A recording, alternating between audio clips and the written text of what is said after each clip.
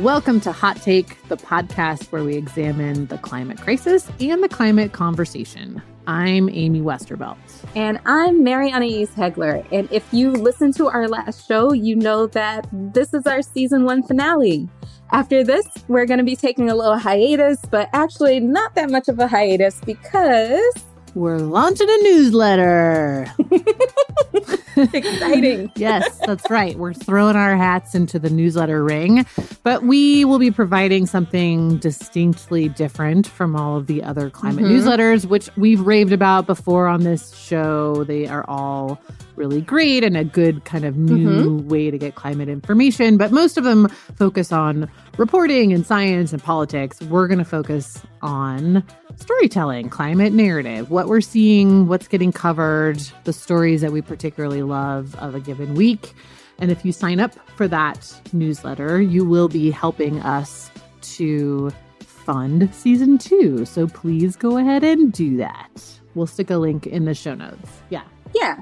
And it'll kind of be like a news digest of like all the great climate writing that's out there. I know a lot of folks want to read about it, but don't really know where to find it. And sometimes, especially in the time of COVID, it can be hard to get your hands on it. So we're going to streamline that process for you and give you like reading lists more often because that's how we roll. Yeah. And if you sign up for that newsletter, you'll get access to special mini episodes that we'll be releasing while we're on hiatus. So you won't have to miss our voices all that much. That's right. And we'll still be active on Twitter in the meantime, too. And we do plan on being back with season 2 in just a couple of months. So it's really not that long of a time. Exactly. And what even is time right now? Like, I dare somebody to define time. Seriously. Right. I have no fucking idea. I don't know.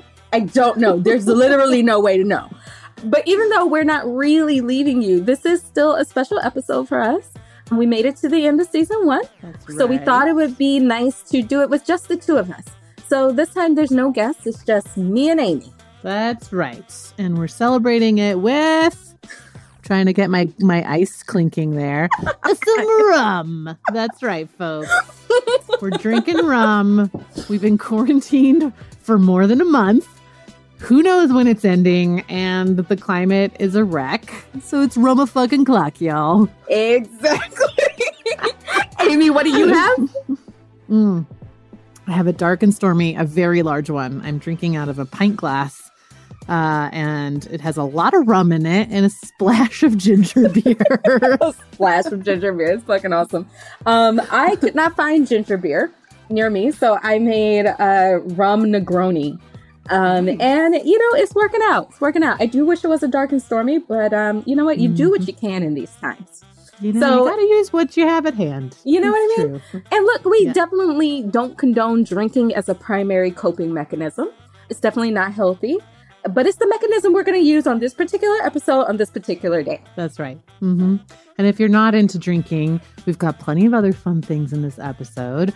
For starters, Mary's brought a whole raft of dad jokes. I did. So at the beginning of quarantine, I asked Twitter to send me their best dad jokes, and folks did not disappoint. They delivered. So yeah, I'm going to read a few of them on the show because why the fuck not?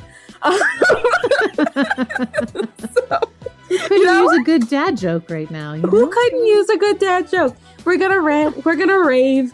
It's going to be fun. All right. Let's do this.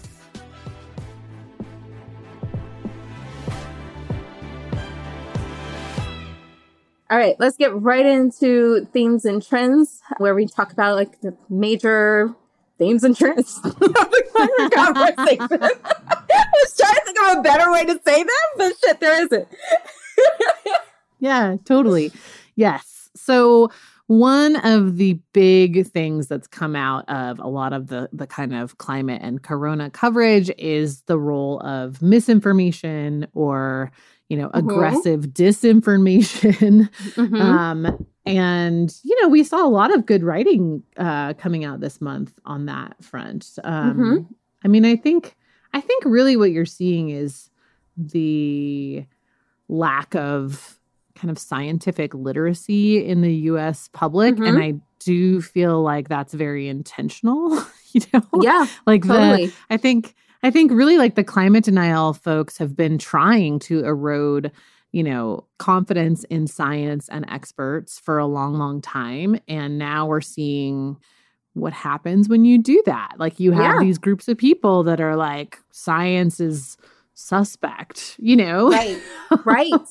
So one of the stories I saw the past couple of weeks that really creeped me out was the story in the New York Times called Putin's Long War Against American Science. And it was all framed around, of course, coronavirus and, undermining our faith in scientists and doctors and the National Institutes of Health, et cetera, and like making us believe that Ebola is somehow like part of some vast conspiracy, or even that vaccines are part of some great conspiracy. And just the echoes of that for climate are just deafening. I think there was something in this story about him using, it says secretive trolls and shadowy blogs that regularly cast American health officials as patronizing frauds. And I mean, how familiar does that sound? I know, it's crazy. It's totally crazy it's so much the strategy that the fossil fuel industry has used for a long time. And then, there's this other really great story in Vox where Patrick Sharkey actually did some of his own data journalism and looked at, what are some of the predictors of social distancing behavior, and found that the really like the strongest one is just acceptance of climate science. Right. And that piece is called The U.S. Has a Collective Action Problem That's Larger Than the Coronavirus Crisis. To me, the issue there is really like that I guess kind of starting in the 90s, really, we've had this total unraveling of any sort of shared thread of facts in this country, that like there's no acceptance of like, okay, this is what the science says. And, if it's been echoed by like hundreds or thousands of legitimate scientists, we accept that as, generally our collective understanding of how this is working. But and that's just been like decimated. But what Patrick like basically found out is you are more likely to comply with and agree with social distancing and, basically believe what the scientists say about coronavirus if you believe in climate change. And the less you believe in climate change, the more likely you are to be out here protesting social distancing and claiming that it's infringing on your rights or whatever. A la Diamond because and you Silk. have because you have this mindset of like, science is wrong or corrupt or has an agenda, or all of these things that are the talking points that like these industries have been pushing for a long time. I mean, not even, a lot of the same guys that worked on climate denial have also worked for, Monsanto saying you can't believe the science on pesticides, or, pharmaceutical companies saying like, you can't believe the science on opioids. It's kind of a rampant problem. So anyway, Can I just like share one very delicious thought that has been like rotating in my brain for the past couple of like week or so? Please. So Fox News has fired Diamond and Silk because, they haven't, as far as I know, they haven't come out and said it, but it's a very strong indication that it's because of their spreading of false information around coronavirus. And I've also heard that Fox News has been sued over, the false information around coronavirus, or at least that they're very afraid of getting sued about that type of information. Now, Fox News has peddled a shit ton of misinformation when it comes to climate. And the thought of them getting sued for that, or having to fire some of their shitty ass anchors and shitty ass news runners or showrunners or whatever the fuck they're called because they have endangered people's health by mischaracterizing and outright lying about climate change. That is a delicious thought to me. I know. I was thinking about that too. Like, I wonder, I've been thinking about this a little bit because there's a lawsuit in Massachusetts that should be going to trial at some point this year, where the Attorney General there, Maura Healey, has accused ExxonMobil of basically fraud. And this isn't the first time that this has happened, but it's tended in the past to focus on investor fraud and get into the weeds on rules about shareholders and profits and, risk assessments and all of this kind of financial stuff that I think, in general, the public is like, I don't get it,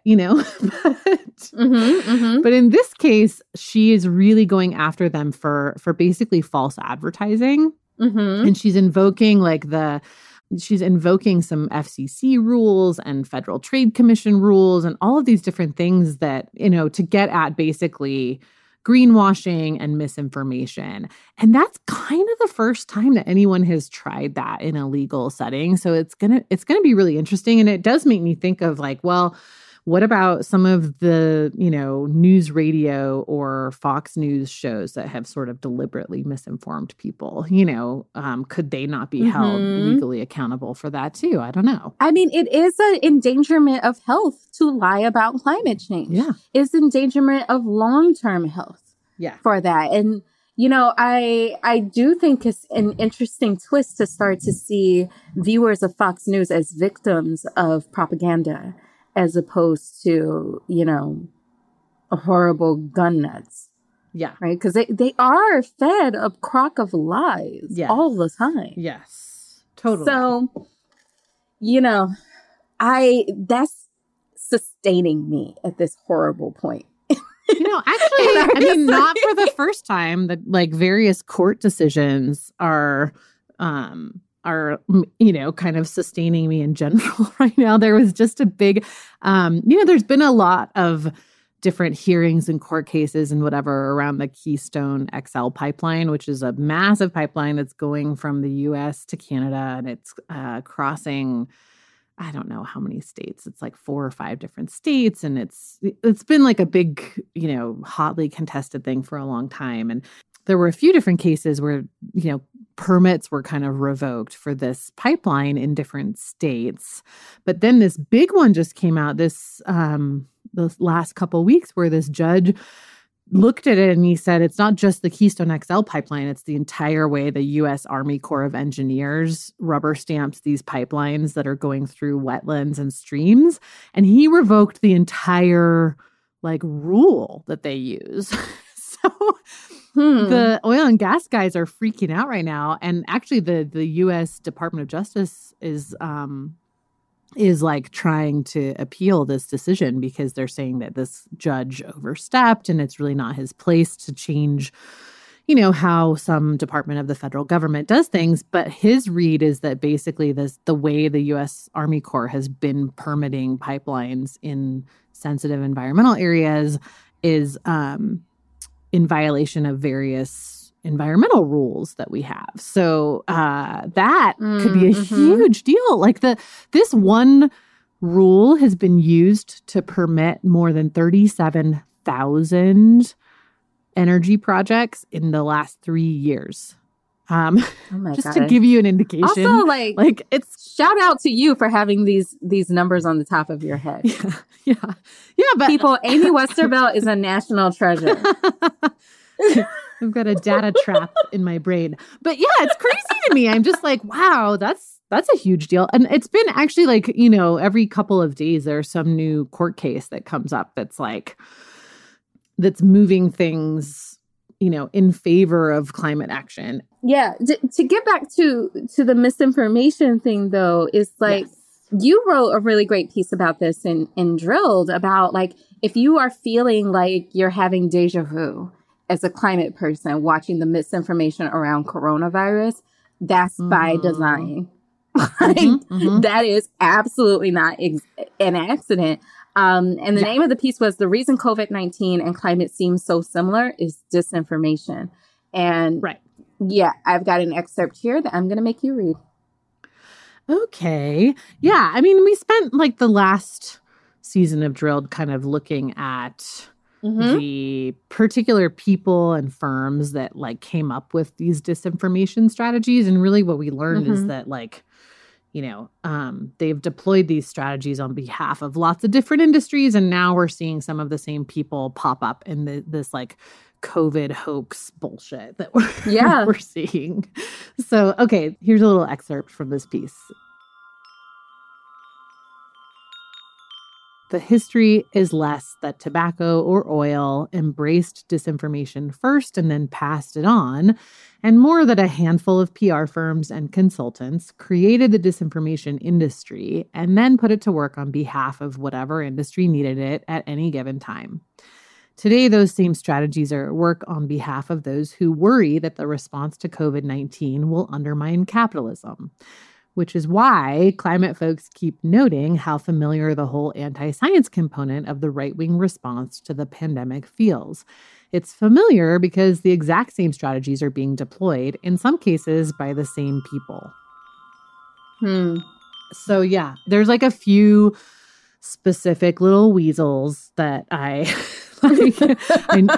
follow to see what they're talking about. And they're all the same climate weasels are like calling out, the models being used to predict COVID spread and calling for a lift on quarantine regulations because they're bad for business and that they're, anti-American and anti-freedom. And it's like all the same shit. Yep.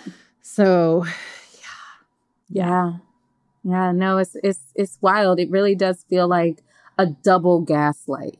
Because you feel like you've been gaslit with all the climate disinformation, and it feels like the climate movement kind of just found its footing to be able to stand up to that type of shit.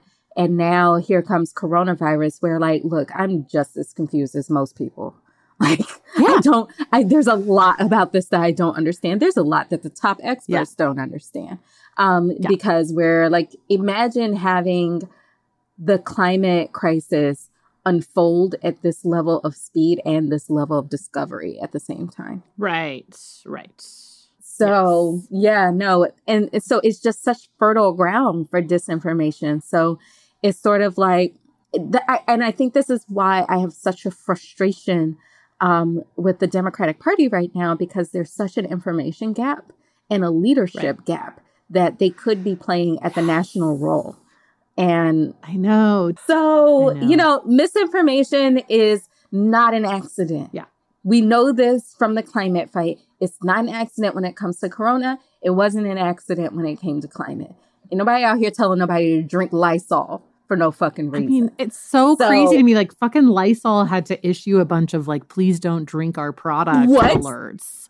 Isn't that how? Are you serious? Because of course, it's smart. Their lawyers were probably we better get out in front of this because some fucking idiots are going to be Trump said. Oh yes, yeah. Yikes. Also, if you're finding Lysol to drink, send me some Lysol because I can't find some to spray down my countertops.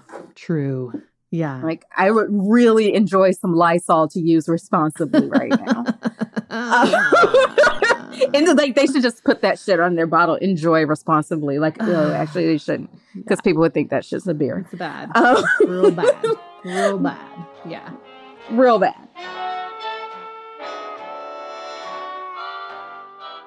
So misinformation is one parallel. I wanted to draw our attention to another climate COVID parallel, which is that the rich people are going to abandon us. Yes, they will.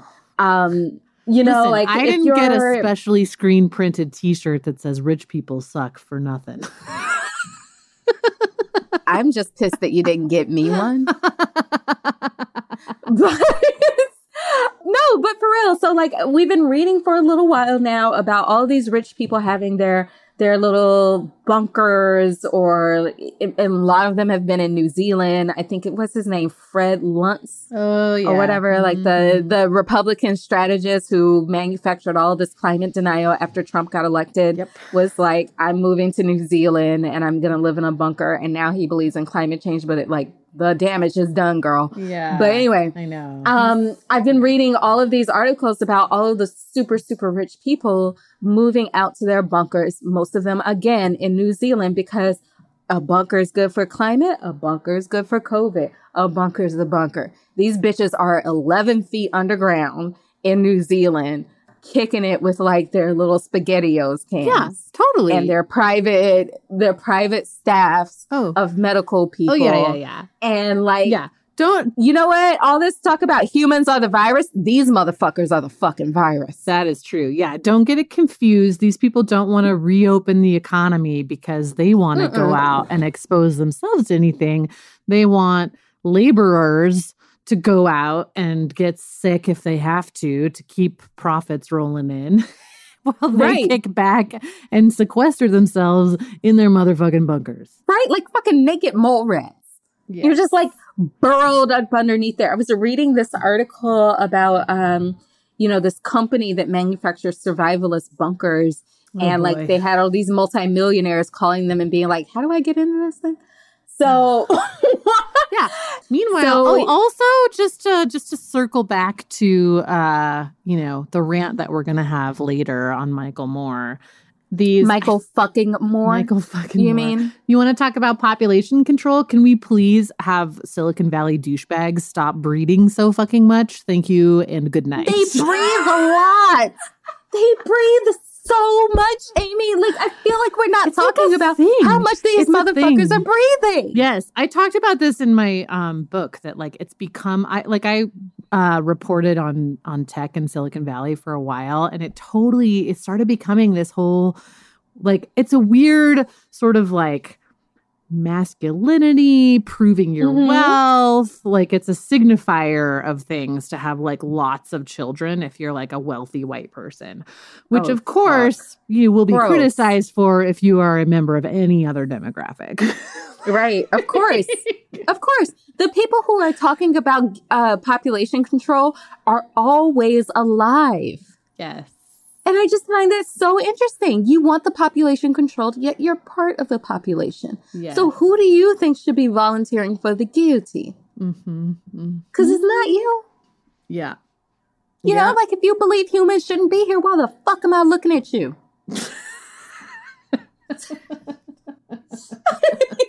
They never have an answer for that one. Never have a fucking answer for that one. Oh, Lord. But believe me, we're going to get into Michael Moore's ass. Oh, we're going to get there. That sounded graphic. That's graphic. True. But we're going to deal with him. We're going to get in there. Amy, how can you tell us a dad joke? I don't know.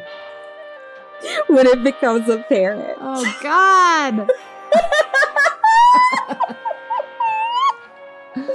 Okay, Amy, you've heard of alphabet soup. Now get ready for Times New Ramen. Oh my God. That is a real dad joke. A real one. Okay, Amy, why does Norway put barcodes on their battleships? I don't know. Why? So they can Scandinavian. Oh, God. That's one of the ones you got to say out loud before you get it. Yeah, say it out loud. Oh, God. Okay. Oh, boy. Okay, the next thing we're going to look at is it's not opportunism, it's opportunity. There has been the most annoying trend of the whole COVID moment is this notion that if you want to look at what's happening and look at the fact that the government is going to have to spend trillions of dollars to quote unquote reboot the economy, maybe we should talk about doing that in a better way than it's been done in the last 100 years. That somehow that is like playing identity politics and being opportunistic and, you know, trying to shoehorn the climate conversation into a global health pandemic as though those two things are not related in any way. It's really frustrating. Exactly. Yeah. I talked about this on Heated with Emily Atkin. And what is so striking to me is that this is a tactic that was used against Black people for a really, really, really long time. Yeah. That their insistence on having civil rights and civil liberties like everyone else was somehow opportunistic. Yeah. So if they were to bring up their right to live, it was like self-serving or just like they were inserting it in places where it didn't deserve to be, as though their humanity there was a place where their humanity didn't deserve to be. Exactly. Or like, you know, you're always being accused of making things about race. And they're already about race. You're just making that more explicit. I'm not making shit about climate. It's already about climate. If we're going to build a new world, why would we not make that new world climate safe? Why would we not deal with two existential threats with one stone? Like, explain to me one good reason why not to do that. Especially like this moment in time is actually a huge opportunity to like get through an energy transition that we all know is coming at some point and that will be painful whenever it does come because it is a big shift.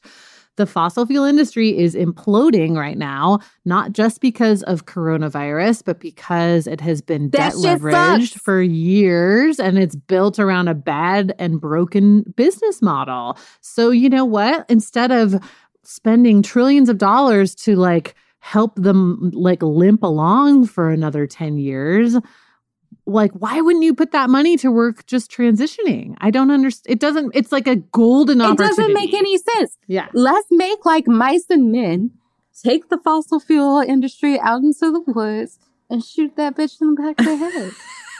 Put it out of its misery. Let's just Steinbeck this shit, yo. Let's just do it. Put them and us out of our misery. Yes. Yes. Sometimes you gotta let stuff die. Yes. Look, I get it. I've had a favorite toy before. Mm-hmm. I've been there. Yeah. I've had a computer that was on its last legs. Sometimes you gotta let go. You know, you're in that relationship that's toxic. Well, it's not getting anywhere. Yes. You're not building each other up anymore. Yes. Let it go. There's something better out there for you. Honestly, like I said this on Twitter, but giving the oil companies money right now is like when the time that Matt and I gave my father-in-law like $1,000 that was really like the last money in our bank account to pay a credit card bill. And he went bankrupt like the next week. You know? That man was bad with money, okay? He was bad with money. He was never going to get better with money. And like, you don't just throw money down a hole. Come on. Yeah. And as a country, I feel like we learned this in 2008, all right? Yep. Like we learned about the shitty deals. Yep. Stop taking the shitty deals. There are other options out there. Yes. I promise you, you will find someone else. And maybe she'll have solar panels. Maybe she'll have wind turbines. Maybe she won't fuck everything up. Yes. Maybe, you know, like just see what's out there. Get out there. Yeah. You've still got a bright future ahead of you. I know. That's the thing is that like, it'd be one thing if it were just an environmental argument. And I'm using just lightly there. Like the environmental argument is more than enough reason to, rethink things, but it also doesn't make financial sense. Like it doesn't make any sense. They're trying to right now. Like the Federal Reserve is trying to basically change a bunch of rules to force banks into giving these companies loans that don't make any sense. It's like it's gone so far past the point of making any logical sense that like, it's like you guys are literally talking about restructuring the banking system and how the credit system works in favor of a failing industry that's also killing everybody. But we're not supposed to talk about just maybe we should use a different energy source. That's ridiculous to me. Right. And that reminds me of this piece that was in the Rolling Stone, which again, killing it lately. Killing the game. Yes. They published a piece called "The Green New Deal is Cheap," actually. Yes. And they make a lot of these really good points. I'm just going to read a quick paragraph from it. It's by Tim Dickinson. He says, "The coronavirus is changing the world's comfort levels with massive expenditures. Fresh on the heels of a $2.2 trillion economic rescue package, President Trump has begun calling for another $2 trillion infrastructure package to create jobs. Across the political spectrum, politicians are anticipating that the economy will need something approximating a New Deal to spring back to life after the pandemic subsides. And climate advocates are making the case that we can use the disaster response to invest in renewable energy to ward off even more dangerous crises down the line. The price of not acting on climate change is staggering." Yes. And I feel like there's been a lot of research on what does that look like when you boil it down to dollars and cents. Right. If we don't do anything about climate, if we let climate get out ahead of us the way that we've let coronavirus get out ahead of us. Exactly. And we've already let climate get out ahead of us. Exactly. That to me is the biggest parallel between climate change and coronavirus. Like what we should be seeing in the handling or mishandling of the coronavirus epidemic in the US is how much exponentially worse health outcomes, economic outcomes, everything gets when you know what you ought to be doing and you avoid it for a period of time, you know? Yeah. No, I was really disturbed when I first started seeing this narrative come about in the early days of the corona crisis of like, now is not the time. Like I was even hearing it from within the climate community that now is not the time to talk about corona or to talk about climate action. Yeah. And you were telling me earlier about some research that you've seen about like climate coverage actually taking a big hit. Yes, it did. Yeah. There's a guy at University of Colorado at Boulder named Max Boykoff, who really looks at, you know, kind of climate communications, how people are talking about it. And he has kind of an ongoing survey looking at media coverage of climate. And he saw a pretty, you know, sudden and dramatic drop off in coverage of climate change in March. So, you know, like a lot of newspapers were saying, oh, we can't cover that. I definitely heard from people who had stories killed because, you know, their editors were like, no one is going to read this right now. And I don't know when that's going to change and blah, blah, blah. So, I struggled with that myself. Like I was talking to someone earlier today and they were like, you've been writing a lot lately. Like actually a lot of that stuff I've been writing was written before. And it just took a while for them to get it out. It just took a while. And you know, that narrative was just so incredibly disturbing. And it was like, I thought we'd learn. I thought we'd learn not to fall for this little okie doke because the fossil fuel industry sure as fuck isn't using this as an opportunity to be like, oh, now is not the time to advance our interests. Oh, yeah. So they were on it day one. Advancing. So like we stop advancing our interests, which is our interest of preserving life on Earth. Like, hello, have you forgotten what the fuck we're fighting for? Right. We stop that at our own peril and at the peril of everyone else because the climate crisis is not stopping. Right. You know, like if we take our eye off of it, that doesn't mean that it's like, well, I guess no one's looking at me, so I'm going to stop progressing. Exactly. And unfortunately, like what's happening right now is you are starting to see major climate disasters happening in the midst of this, which is just, I mean, a nightmare.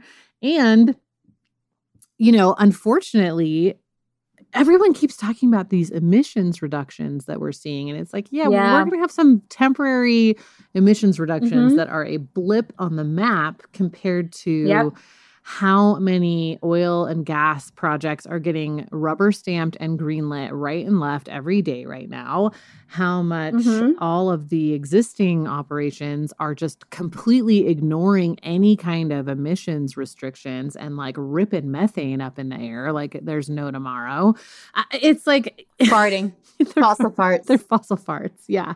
Like just massive I mean, it's exactly what Naomi Klein talks about in Shock Doctrine, where like these companies, like this is the thing, again, the thing that drives me crazy about this, like, oh, don't be opportunistic thing. These companies have plans in place to basically completely take advantage of any kind of disaster. I mean, they stay ready. They stay ready.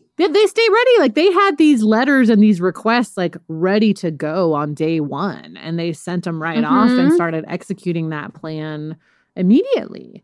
You know, there's a big rush right now to pass a bunch of regulatory rollbacks and changes before July because there are a couple of rules that will kick in because it's an election year about what can be passed and what Congress can and can't sit on and all that kind of stuff. So that's another part of the reason that you're seeing the Trump administration just full steam ahead on environmental rollbacks because they want to get those done before they run out of time. So this, again, I mean, like the reason that I started looking at policy rollbacks and what the fossil fuel industry was trying to accomplish right now was that I saw really early on, like early March, already like these big right-wing groups and think tanks were putting out messaging around like, oh, the Democrats are trying to use this moment to push their progressive agenda. And I was like, what are they talking about? And then I remember that like they always accuse their opponents of doing what they're trying to do. So I started looking at it and I was like, oh my God, these guys are going wild right now. It's like Christmas for them. Hog wild. Yeah. Yeah, no. So yeah, that's why I think the work that you're doing over at Drilled with like the climate tracker, where you're keeping track of all the like horrible shit that they're doing under the cover of COVID, and the new season that you're doing, There Will Be Fraud, great name, is really important right now. If you want to keep up with like what these folks are doing while we're not looking, go check out Drilled the site and Drilled the podcast, and then remember why you need to keep your eye on these. Like you can't take your eyes off of them for a second. Not one second. Yeah. And I'm also glad to see that like this opportunism narrative, while I feel like it got a lot of play in the first couple of days within the climate community, I think people have finally learned that they have to start fighting back. And there were two really good op-eds, one by Leah Stokes in the Boston Globe, and one by Rihanna Gunn Wright in the New York Times that was just like, they really, I think, slayed the dragon, or at least I hope they slayed the dragon. They did a really good job of telling the story of why we can't stop. Rihanna says, think this pandemic is bad? We have another crisis coming. That's the title. So why is it opportunism when we try to design policy that would address more than one problem at a time, but it's sufficiency when businesses do the same? Leaders on both sides of the aisle have argued that folding policies to address climate and environmental injustice into coronavirus legislative packages would distract from efforts to provide immediate relief. But addressing climate change and environmental injustice will not diffuse efforts to address the virus and its economic fallout if we apply intersectional policies such as the Green New Deal. They are designed to address connected issues in a way that protects the most vulnerable while building a more just and sustainable economy. A climate-focused economic recovery, much less a coronavirus response that acknowledges the climate crisis, could require a new Congress and a new president, a tall order in America this divided. But maybe it is time to stop acting as though politics is a force of nature when we are facing actual and deadly forces of nature. It's past time to elect leaders who are fit to handle the crises we face, instead of hoping for problems small enough to fit the leaders we have. The Americans I know would like to survive, even if it means our country has to evolve, which many of us have been ready for long before the pandemic. That's Rihanna right. Gunn Wright, everybody. Boom, Rihanna. She's so good. If you didn't know about her, now you know. You need to be following her on any platform that you're on. And just so when Rihanna talks, you listen. Yeah. Those are the rules. Yeah, exactly. Yeah. This piece was so good. I mean, it was hard to pick one excerpt because I feel like the whole thing was so great. Look, I would have read the whole thing on a soapbox outside if we weren't social distancing. I know. It's great. It's great. And it's totally right. She's right. It's like every time these things happen, whatever. I mean, this happens in media too, in more subtle ways. Like somehow the CEO of a company talking about a policy that impacts that company is more credible than an activist. You know what I mean? It's like, look, they both have agendas. There's no, it's like, everyone is trying to push for the future that they want to see in this moment, because we're at a standstill and a reset. And of course, you're going to see people pushing for what they want to see next. And those two options are either continue on like capitalism on steroids or do something differently. Like when you boil it down, that's it, so yeah. The other thing that we're seeing coming out right now is this whole humans are a virus thing. The real virus are humans, and like nature is rebooting herself and nature is dealing with us as the disease that we are and all of this stuff. Which, I'm so fucking sick of that shit. Like, if you think that, you are a virus. And you know what? Deal with yourself. Human beings are not a virus because human beings are human beings and human beings are part of nature. I mean, granted, viruses are part of nature too, but you know what? If we're going to go with your little stupid ass frame, there you go.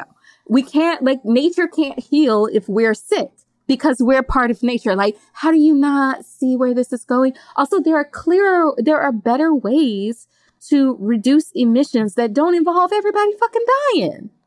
Yeah. Like, we've been proposing them forever. Now you want to get hype about climate change because it's a pandemic? Yeah. How lazy is that shit? Yeah. Yeah. So, yeah. Exactly. I feel like, we've been sort of dealing with this narrative ever since Corona kind of came on the scenes and they're like, look, there's sharks back in the, Mississippi River. Isn't nature great? Like, they're not supposed to be, that's not a real picture. So people are just way too crunk about it. I feel like there is this sense of desperation to give up when it comes to climate. And that's not how this works. Yeah. You know, you don't get to give up. I know that that can look appealing and nihilism can look a lot easier than actually getting involved and wanting to solve the problems. But that's not what we're doing. You can't give up on yourself. I feel like it's beyond even a personal giving up on yourself. It's like giving up on the whole ability of humanity to do anything differently. This is actually a big part of my issue with this Michael Moore movie too, is that they think they're being so smart by dismissing the technocratic approach to climate change. Which I also disagree with. I don't think that some new tech that it's just as simple as changing out one energy source for another.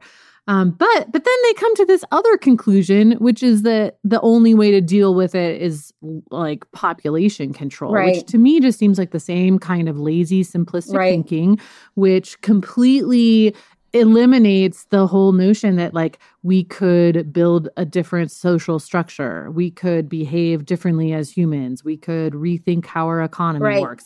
Doing the work. It negates any kind of social change. Yeah. It's well, that's just as dumb of a supposedly silver bullet solution as saying it just requires some new technology to fix it. Right. It kind of it reminds me of all the times you go to a poetry reading or whatever, and the person reading the poetry thinks they're being really deep, but they're about as deep as a Snapple cap.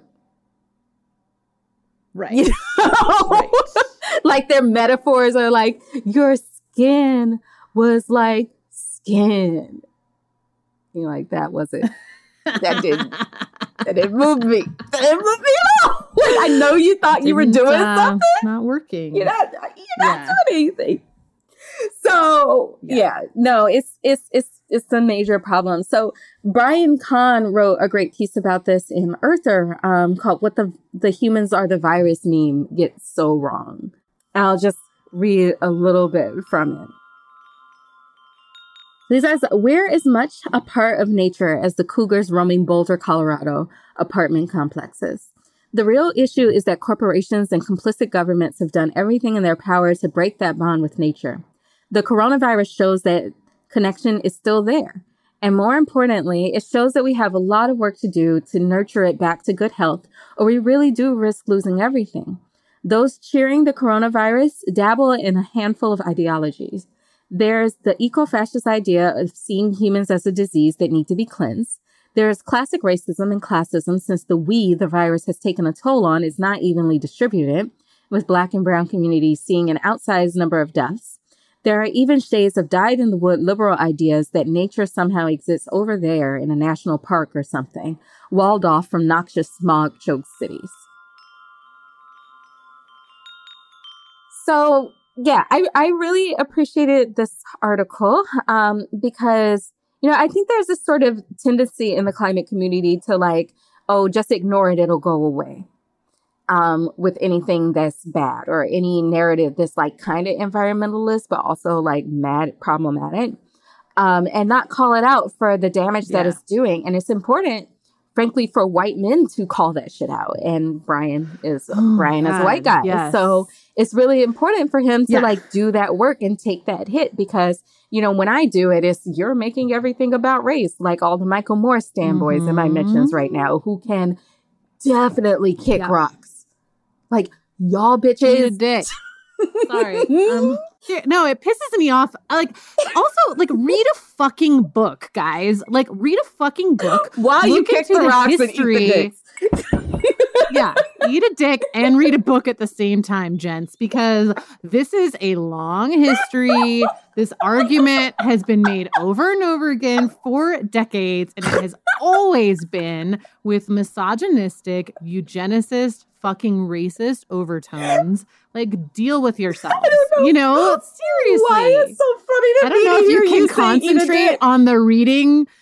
Like, I don't know if you can concentrate on the reading while you're eating a dick, but make an effort, gents. You can do it. You can do it. I don't know why. I'm so fucking annoyed by it. It's just like, evolve, you fucking apes. Like, Jesus,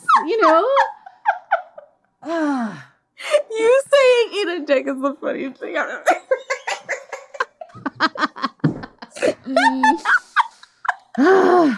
Yeah. Oh, God, my face hurts. Oh, shit.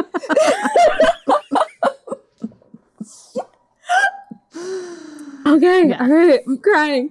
But yeah, like a few other people have written like really good pieces about this. In particular, Izzy Ramirez in Bitch Media wrote a piece called "People Aren't Bad for the Climate, Capitalism Is." Definitely go read that. But my personal favorite is one that you published in Droop News, and I'm going to let you take it from there. Yes, we got this great essay from Kate Marvel, who is a literal fucking rocket scientist. She's friends with aliens. She is a scientist at NASA Goddard Institute and a longtime climate scientist and a amazing writer. I think we've mentioned various other things that she has written too. And she wrote this great piece called "I Am a Mad Scientist," which I love. I love the title.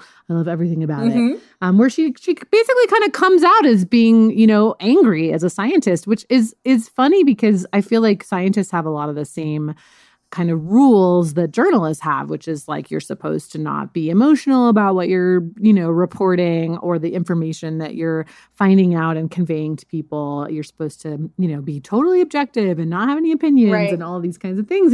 And Kate's like, I'm mad. Yeah. I'm really angry about this. Yeah. Right. So here's a little bit from that. I've heard it a couple times already from a journalist, a family friend, a neighbor. You must be happy about all of this. The implication is that because I'm a climate scientist, I must be excited about this time of reduced economic activity and greenhouse emissions. The earth is healing, they say. Nature is returning. Why wouldn't I be glad about it? Friends, I am definitely not happy. I'm not even sad. What I am more than anything is angry. I'm angry at the very idea that there might be a silver lining in all this.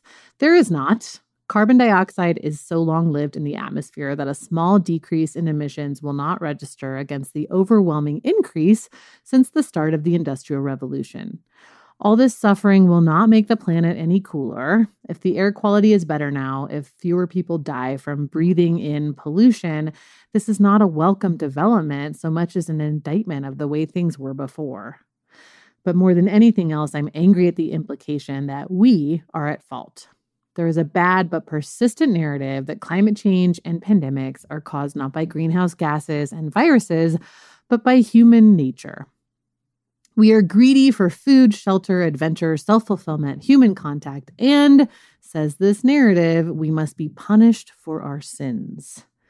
But the current situation, death, poverty, loneliness, is an ineffective blueprint for climate solutions. we were never going to be able to sacrifice our way out of climate change, especially not on the backs of the people who have historically done most of the sacrificing. There is an entrenched system that extracts CO2 from the ground and pumps it into the atmosphere, one that results not from inherent human badness, but from the choices of a few humans with power.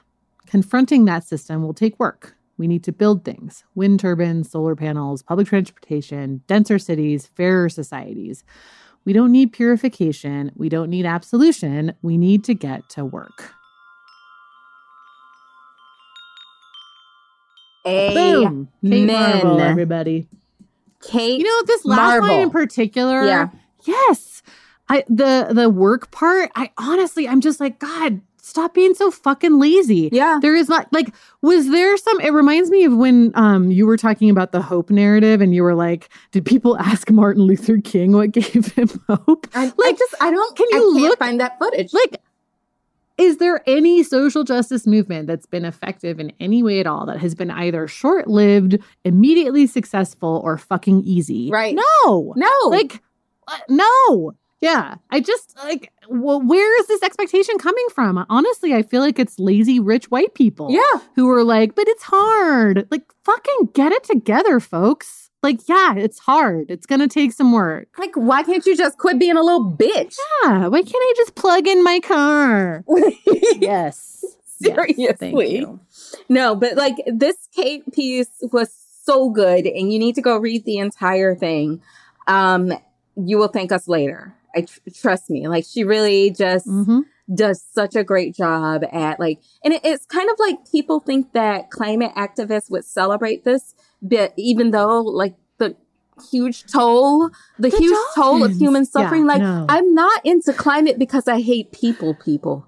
I am a fucking person. I don't like to see human beings suffering. That is the point. You know, I think that is actually a very key and interesting difference between kind of the first wave of the environmental movement and the climate movement now. That the first wave of the environmental movement really was about like oceans and trees and rivers and whatever. Environment for environment's sake. Yeah. And I think that that's also why it was so off-putting for a lot of people. You know? Right. And it's also why I don't identify as an environmentalist. Yeah. Because I feel like the climate movement brought the information that like, oh, we live here. We need this to live. Right. It's not about, protecting polar bears for the sake of the polar bears, though. Don't get me wrong. I love a good polar bear. Yeah. Love a good fat polar bear in their habitat. Don't really want to fuck with them. No. You know what I mean? Nope. So yeah, like, understanding that we're part of an ecosystem, and I'm not protecting the vaquita out of the goodness of my heart. I'm protecting them because their survival is my survival. Yes. This whole idea, it's so weird because although the early environmental movement focused on nature, it still did this thing of really kind of emphasizing the divide between humans and nature, which I feel like now it's like the climate movement has a focus more on human survival, but has also actually integrated humans into nature more in this weird way. Yeah. Right. I also, for all the climate people who are feeling, this type of marginalization right now of like, oh, don't bring climate into the COVID conversation. Like, I want you to really sit with how that feels and think about how that feels to people of color when we're told not to bring our issues into climate, when we're told not to bring prison reform into climate or police brutality into climate or, dirty drinking water into climate or voting repression into climate, because our humanity is our humanity and our humanity is interconnected. And all of those issues are a climate issue just as much as climate is a COVID issue and COVID is a climate issue. All of these things are interconnected to the point that they are inextricable from one another. So understand that when you're thinking about people of color coming into the climate conversation and making the connections that needs to be made. Yes. Very good point. Yeah.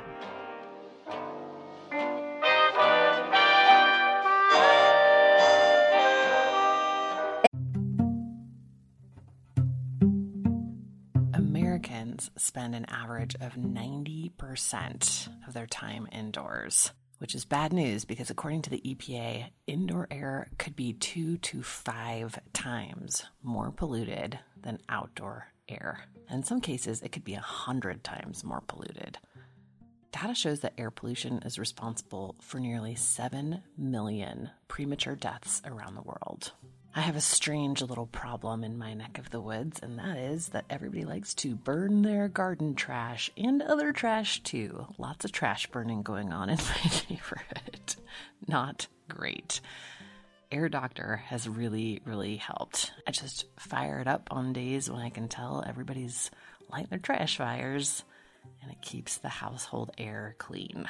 Air Doctor is the air purifier that has captured the attention of established media outlets like CNN, Money, ABC, and more. Air Doctor filters out dangerous contaminants and allergens like pollen, pet dander, dust mites, and mold, so your lungs don't have to. Air Doctor comes with a 30-day money-back guarantee, so if you don't love it, just send it back for a refund minus shipping. Head to airdoctorpro.com and use the promo code DRILLED to get up to 39% off or up to $300 off, depending on the model. Lock this special offer in by going to airdoctorpro.com and use the promo code DRILLED.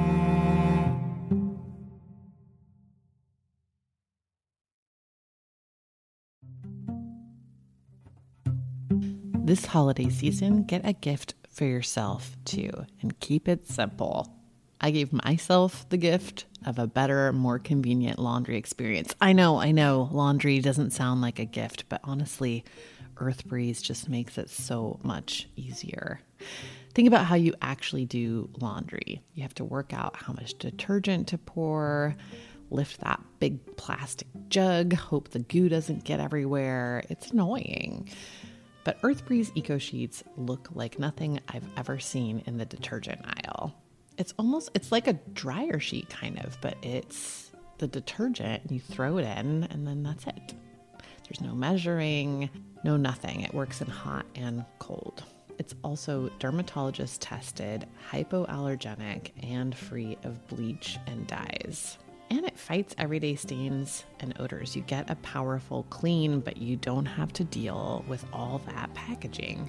Right now, my listeners can get started with Earth Breeze and save 40%, 40%. Go to earthbreeze.com/drilled. That's EARTHBREEZE.com/drilled for 40% off your subscription.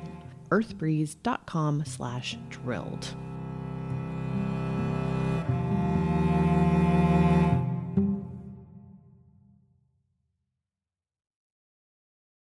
Amy, what was Whitney Houston's favorite type of coordination? What?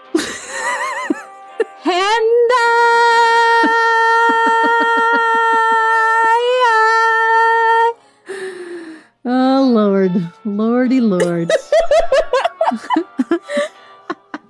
Okay. I'm reading a book about anti-gravity.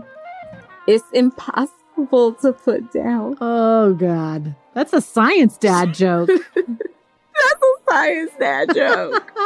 Okay. You want a climate dad joke? Yes, let's hear it. 2 wind turbines are standing in a wind farm. One asks, "What's your favorite type of music?" The other says, "I'm a big metal fan." Oh, God. Oh, Lord. Get it.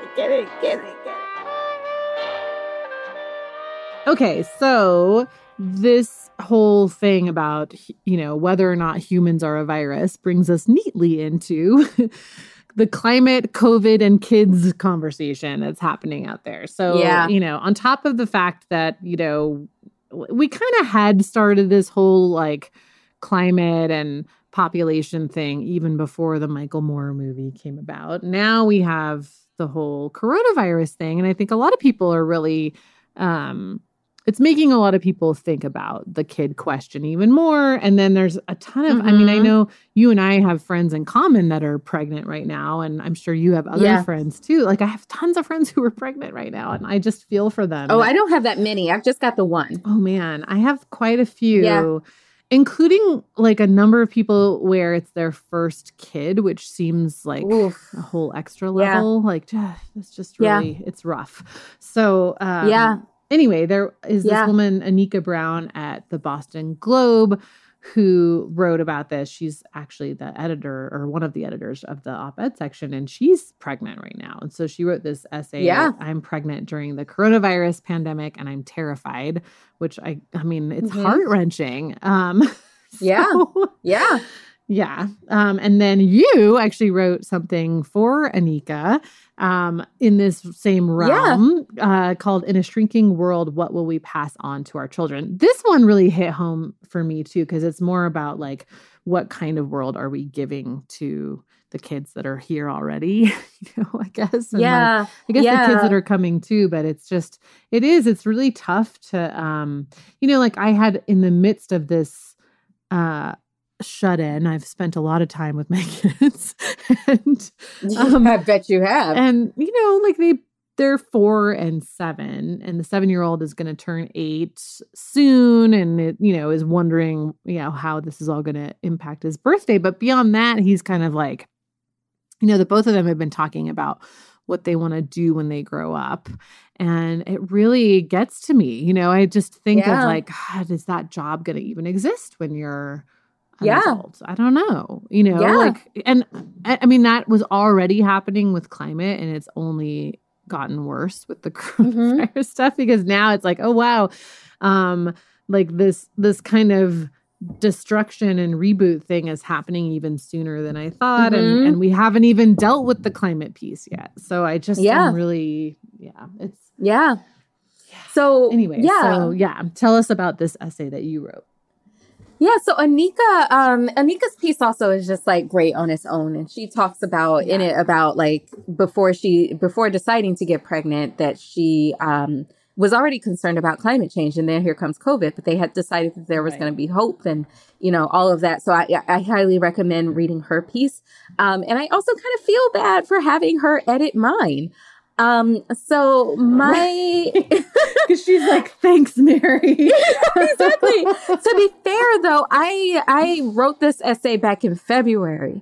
I wrote this piece actually shortly after, recording the, live show that we did in Amherst, Massachusetts, because, the essay is about a lot of things, but it's also about my nephew. It's largely about my nephew. And one of my themes is every time I go to a new place, I go to a bookstore and I buy him a book. And I was thinking about, and there are always books about animals. And I was thinking, what new animal should I buy him a book about? Because I want to have a diversity. And, the thought ran across my mind of like, oh, a koala. And then I remembered the fires in Australia. It's like, oh, I can't buy this child a book about koala bears. That would just be mean. And so then I just started thinking about it. So I'll read the excerpt and then I guess I'll talk a little bit more about it. Each time I've seen my nephew, he's passed some tremendous, irreversible threshold. First he could laugh, then he could crawl, now he runs. During our video chat, I discovered that he's expanded his vocabulary between mama and dada to include happy and baby. I'm terrified that the next time I see him, however many weeks or months from now, he'll have graduated from babbling to talking, getting closer and closer to asking, what's wrong? Before he knows what's wrong, though, I want him to know that someone fought for him. While his parents were providing for his every need, bathing him, feeding him, choosing his clothes and his schools, someone else was thinking about his future from a different vantage point, trying to shape the world he would grow up in. And not just any someone whose hand he kicked into from the womb, someone who loved him before he was here, someone who spoke his name, who belonged to him. That someone fought with everything that she had to kiss it and make it better for him, specifically. Oh, I love it. Thank you. So good. So it came out of like wanting to go to the bookstore and buy him another book, but then realizing like not all of the animals I want to buy him books about are going to be around. And is he going to resent me for teaching him about all of these things that existed before he was born? And then just being like, sorry, you were too late to the party. Oops. You know what I mean? Like, it seems kind of not cool to do that. And so also, you know, as long as I've been known as a writer in the climate community, often I'll get these pitches from editors who are like, you know, we want you to write something for us. And almost always they're like, why don't you write about whether or not to have kids? And it's like, I can just sort of, even though we're on the phone, it almost feels like I can see them looking at my uterus and being like, you going to dust that thing off? You going to do it? You going to do it? You going to do it? And, you know, especially, I know that happens to women all the time. But in the climate community, your decision to whether or not to have kids is sort of seen as this representation of whether or not you believe climate change is that bad.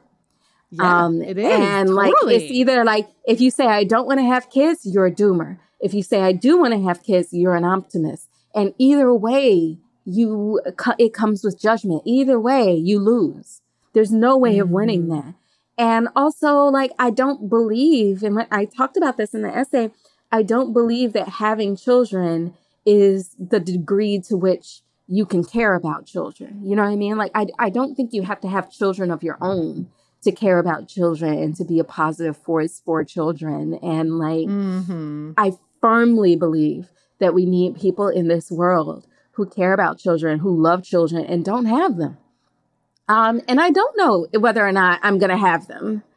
Yeah. I mean, that is like the absolute key to, so like, you know, I've been covering climate for a very long time, but in the midst of that, I have also written a fair bit on gender and particularly motherhood. And I wrote a book about the history of how ideas about motherhood came about in the US. And like one of the big sort of solutions that I suggest is exactly this, that like it cannot be a nuclear family, every family for themselves solution any more than it can be an every person for themselves solution to any other societal problem. You know what I mean? It's like, that doesn't work. That's the fundamental flaw of, in my view, the American approach to things is like, it's every person for themselves. So yeah, we absolutely need, you know, communities looking out for each other.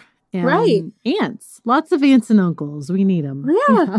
And even self-appointed aunts and uncles, right? Like I talk a lot in the story also about my great uncles who, you know, died when I was very young. But I also had a lot of great aunts and uncles who lived until, you know, I was much older. I have one still alive today and they mean a lot to me.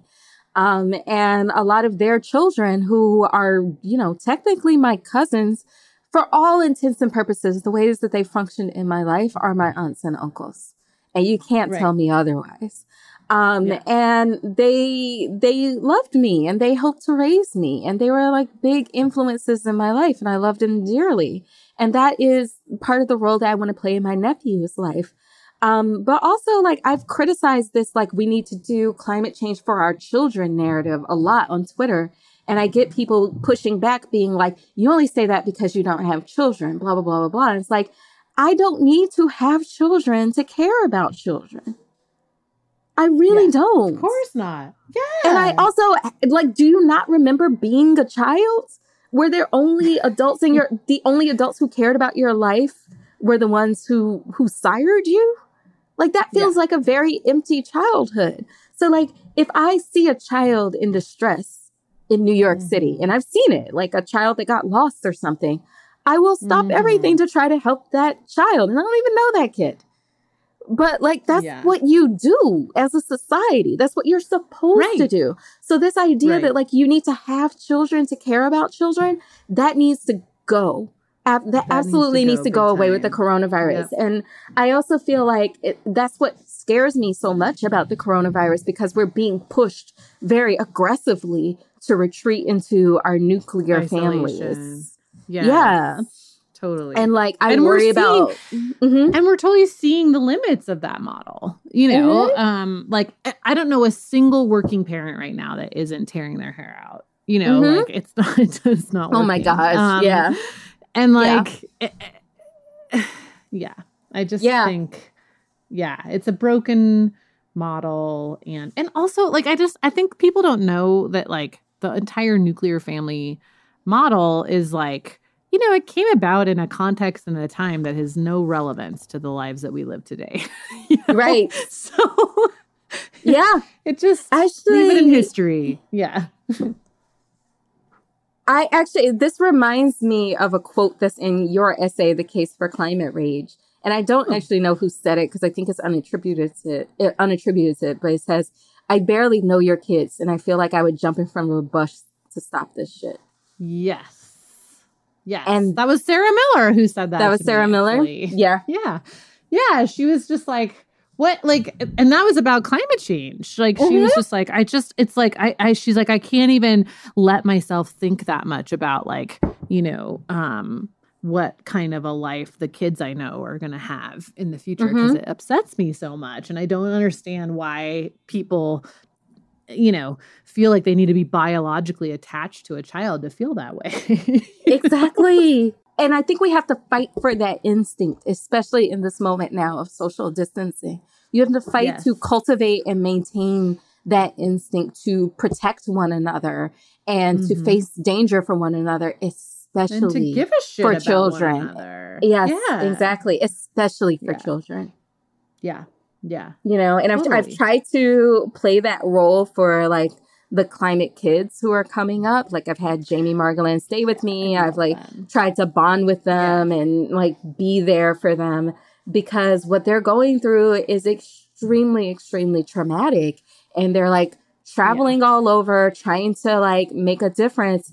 And their parents can only do so much for them. Their parents can't keep an eye on them all the time. Like they need people to be able to reach out to and to trust because this world is not always kind. So they need like safe people in their lives who are not their parents, and who they can talk to about things they wouldn't feel comfortable talking to their parents about. So anyway, totally.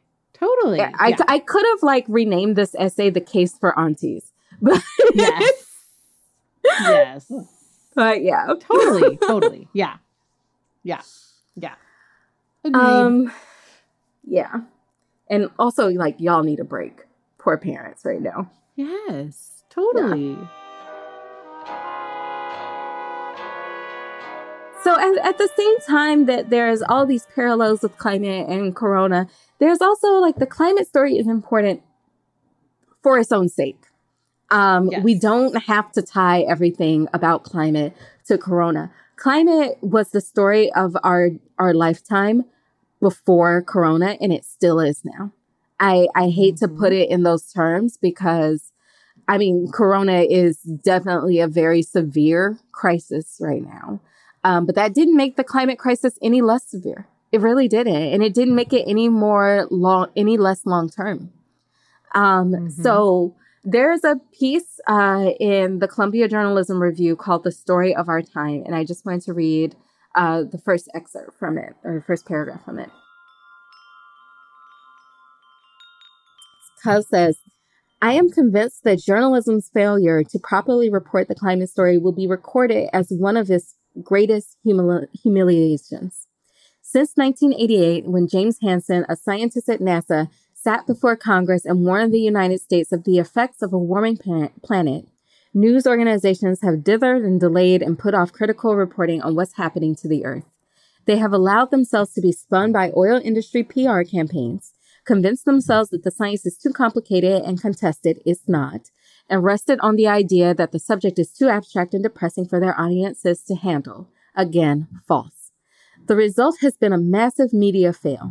In 2012, researchers at Media Matters found that U.S. news organizations gave 40 times more coverage to the Kardashians than to rising sea levels. During the 2016 campaign, reporters neglected to ask a single climate question in the 3 presidential debates. In 2018, broadcast news outlets gave more airtime to the royal baby than to the warming Earth. Ugh, it kills me. It kills me. I ain't even know they had a royal baby. I know. I'm gonna be honest. Talk about breeders, man. Those two have I think they have like ain't nobody talking about them kids already? Population control. Yeah, that just kills me that like the Kardashians and the royal baby are getting more coverage. Oh. Yeah, seriously. So for you, Amy, as the long-term climate journalist on this beat, like, how does this sound to you? How does this feel to you? Yeah, I mean, I think that yes, there's been a long running problem with coverage. And I think that actually the broadcast coverage has been particularly problematic. And I do think that, and I think Kyle talks about this in this story, that the print side has gotten much better. Mm-hmm. The radio and audio side has gotten much better. The broadcast side remains a big friggin' problem. I mean, you still see examples of like really old school false equivalence type stuff where they're like, well, we better have a climate denier on to talk about why they're skeptical, like they still do that shit. And it's like, newspapers stopped doing that 10 years ago. So I feel like for whatever reason, the broadcast side is way behind. Yeah. Wasn't there a thing like, I don't remember exactly when it was, but Chuck Todd was like, I'm going to do an episode of Meet the Press where we're going to talk about climate and we're not going to have both sides. And that was like revolutionary. He just did that for the first time in 2019. Right. I know it was last year. I think it was late last year too. So it was like. It was and the reason that he did that was that he had the same roundtable in 2018 and he invited people on from known like dark money think tanks to give the sort of, actually it's cold outside kind of take on climate. And he got so much public shit for it that he had this roundtable in 2019 where he did not do that. Finally. So that's also a good case study of the fact that like public shaming does work sometimes. But 2019, come on. I looked it up and it was January 2019. Okay, so it was early 2019. Yeah. But he got very, very It was like criticized. A thing. Yeah. It was a big thing. Everybody was like, oh, which I guess that's good because he got so much criticism for doing it the other way that when he did it right, he did get a lot of applause for that. But honestly, it's like, that's what you should have been doing for at least the last 5-6 years. So I can't believe it took you until 2019 to do that, Right. And it took a whole like mounted campaign, whereas like, it ain't hard, sweetie. But you know what? Hard. I'm sorry, but Meet the Press has an enormous amount of fossil fuel advertising. The American Petroleum Institute advertises all over that show. And the reason that they particularly advertise in that show is that a lot of the, politicians and their staff watch that show religiously. So yeah, they do. They do. Yeah. Yeah. But, it's seen as some sort of like holy grail. Yeah, it's weird. Ugh, Chuck Todd. Yeah. Anyway, it is good. There is, I agree that it's been problematic for a long time. I do feel like there has been some significant change in the last couple of years. And actually, I feel like the Covering Climate Now collaborative has been a big driver of that change in the last year. They've gotten all kinds of large... Tell us what that is. So it's kind of a collaborative group of outlets, ranging from tiny, like Drilled is a partner in that group, but they also have CNN and The Guardian and lots of pretty big national and international outlets. And they will coordinate a few times a year to share content back and forth. Anytime one outlet has like a big project, like we open sourced our reporting for the climate policy tracker, for example, and lots of places are using, some are using like the whole thing, but some are just using it for ideas, for stories, which is great. That's what we want. So yeah. Yeah, it's good. He talks a lot about like plans for that collaborative in the piece. So like highly recommend reading the whole thing. Yeah, it's great. To get into like some of what they're learning, what they're trying to like change about it all. So, you know, what I do like about this is Columbia Journalism Review is not only like lending their platform to more climate journalism, they're also trying to figure out how to fix the field. Yeah. Which is awesome. Okay, so then the other, I mean, there were actually quite a few. I have to say, I'm very pleased to see that in April, and it might be because of Earth Day, but whatever, we'll take it. There were many more stories that were just pure climate stories that did not attach it to coronavirus at all. We did a story by Maddie Stone on the sort of technology and climate thing. She looked at one company in particular and used that as sort of an on-ramp into this discussion of like how responsible tech companies should be for what other companies do with their products. So like she looked at Autodesk, which is like they provide software. It's a design software for products and buildings. Like most architects and construction firms use their software, but they also are the software that's used by oil and gas companies to plot out pipelines. And like, you know, they use it to make mining equipment, all kinds of things. So she looked at, you know, okay, if your software is being used to like design pipelines or design mining equipment or whatever, like what is your responsibility there? Especially if like in Autodesk case, they have made sustainability a really big part of their brand. And so like, you know, at what point does that just become greenwashing if like, yeah, okay, a few architects use your software to create green buildings, but like all the oil and gas companies also use it to create pipelines, you know?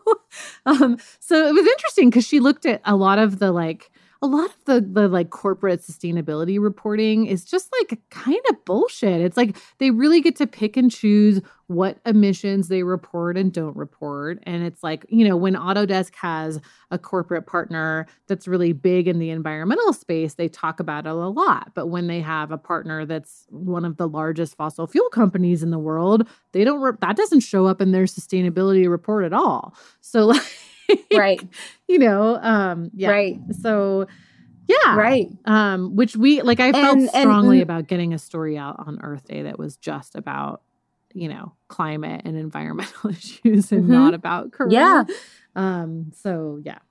Yeah.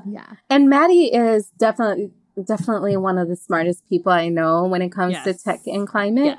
And she was on a previous episode that is like one of my favorite episodes that we've ever done, where she like really digs into the weeds of it. So if you're not following her, if you haven't listened to that episode, go and fix that. Yeah, she's great. She's really great. She's amazing. And I think that more and more, that's really an area that needs to be looked at, not just technology companies, but like there are a lot of enablers of the fossil fuel industry that, you know, have been kind of ignored in various pushes for accountability. And I think it's an important conversation to have. I'm not saying that like, you know, Microsoft should be like canceled for supplying Excel to Exxon, you know, but like it's an interesting... That's the thing about these tech giants. Yeah. You can't cancel the bitches. That's true. But I think it's like a good conversation to have. Like who's enabling either their fossil fuel production or, you know, denial campaigns. Like there's all the PR firms that have done work for them. There's all kinds of law firms that have made, I mean, probably like second only to the oil companies themselves, the law firms defending them have made a fucking fortune for decades, you know? So, I don't know. Yeah. It's good to like widen that lens, I think. Another one, again in Rolling Stone, is from Jeff Goodell. Killing it. They're killing it. So good. Yeah. Jeff Goodell writes great stuff for them all the time. And this one is called Rising Tides, Troubled Waters, The Future of Our Ocean. And he looks at this issue of, you know, in like kind of the early days of climate science, people were a little bit optimistic about the ocean. You know, they were like, the ocean is such a great carbon sink. And they started to realize that the ocean was absorbing emissions, but they didn't necessarily realize that it was going to have the same impact eventually in the ocean that it has in the atmosphere, which is warming. I feel like that was actually pretty recent. That they realized I feel like that tied that the ocean was in trouble. I feel like that was actually within the past 5 years. Yeah, that people have been like, oh, wait, actually, it can absorb an endless amount of CO2. You know, it's like, exactly. Yeah, no shit, guys. At a certain point, like, you know, it can't just keep absorbing that shit. So anyway, for a while now, like scientists have been saying this is a big problem. And it's the thing with the ocean is that it's really kind of in the last few years hit this tipping point that we talk about with atmospheric carbon that we haven't quite hit yet, but it's coming. And that is like that, you know, you're just starting to see this like domino effect of crazy impacts that are all happening at once and are really drastically changing the ocean and the various ecosystems that live there. So, you know, there's like the whole marine food web is changing. You're seeing this massive coral bleaching that's really depressing and yeah, and scary. Like we need coral reefs to survive. Yeah. So I'll read a little bit from this piece that Jeff wrote, which is like really comprehensive about this whole issue. So if you're wanting to learn more about it, it's a good place to go. So he writes, but scientists know enough to know that the ocean is in trouble, largely because of overfishing. 90% of the large fish that were here in the 1950s are now gone. 1 metric ton of plastic enters the ocean every 4 seconds. At this rate, there will be more plastic than fish in the ocean by 2050. But the biggest problem, I mean, that is just staggering. That is a staggering number. But the biggest problem, thanks largely to our insatiable appetite for fossil fuels, is that the ocean is heating up fast. The past 5 years have been the 5 warmest ever measured in the ocean, with 2019 the hottest ever. According to one study, the amount of heat being added to the ocean is equivalent to every person on the planet running 100 microwave ovens all day and night. That is really troubling to think about. Until now, the ocean has been the hero of the climate crisis. About 90% of the additional heat we've trapped from burning fossil fuels has been absorbed by it.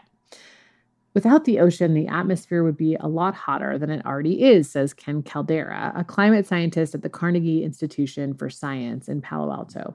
But the heat the ocean absorbed has not magically vanished. It's just stored in the depths and radiated out later.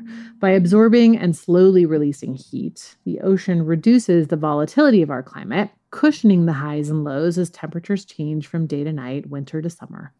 It also means the heat will continue to seep out for centuries to come, slowing any human efforts to cool the planet. It's not good. But Amy, if we bring that up now, it's opportunistic. Right. Yeah. Yeah. I mean, that's the thing is it's like, I don't know. I feel like we're wasting so much really critical time to act on these things. And, you know, there's a certain amount of terrible impacts that are already baked in that are going to happen because nothing, you know, we didn't reverse it soon enough, or it wasn't reversed soon enough. But I just feel like every minute that we waste now is just leading towards more and more intense impacts that could be avoided. So I just, yeah, it's disheartening.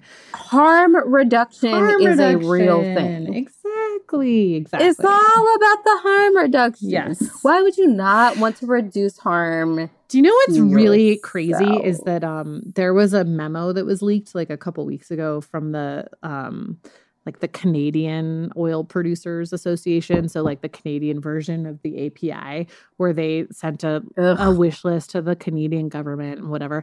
And they actually used the language of harm reduction, but about fossil fuel profits. What the fuck? How? You have to use the precautionary principle here and like act now to prevent us from having massive economic losses in the next few years. I was just like, wow, that is just saying that part out loud, are you? Yeah, amazing. Mm-hmm. Holy shit, son. Yeah. Yeah, fuck them. Mm-hmm. Fuck them hard. Yes, for real. Two guys walk into a bar. The third one ducks.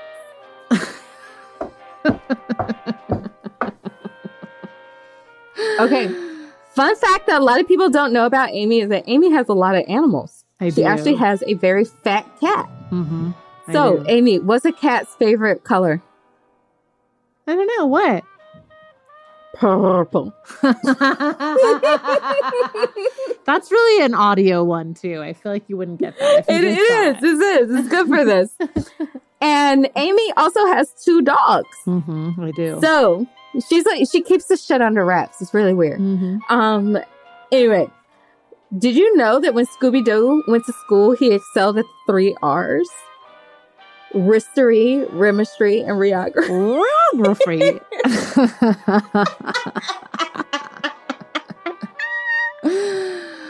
Oh, Lordy.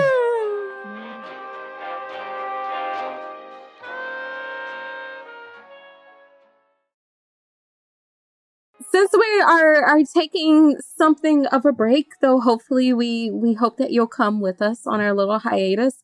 We want to talk a little bit about how to keep pushing for climate action even during these times where we're being like, you know, hit on all cylinders. Yes. and gaslit out of thinking that climate is the thing that we should be talking about. Right. How do we keep advancing climate action? Yeah. We don't really know how, but we know that we have to. Right. So I think that kind of comes down to doing it however you are already like creatively inclined to do it. Right. Right now, we can't have our large marches and demonstrations because we can't be near each other, and that is painful. But I have faith in the climate movement as a creative force, as an innovative force, and I believe that there are ways to keep pushing, and I have faith in us to find those ways. But not if we give into this narrative that we're being opportunistic if we do so. Yes. Yeah, totally. So, one of your pieces that you mentioned writing like several months ago that just came out recently is this one in Wired about kind of answering this question that I think anyone who works on climate gets all the time, which is like, you know, what can I do?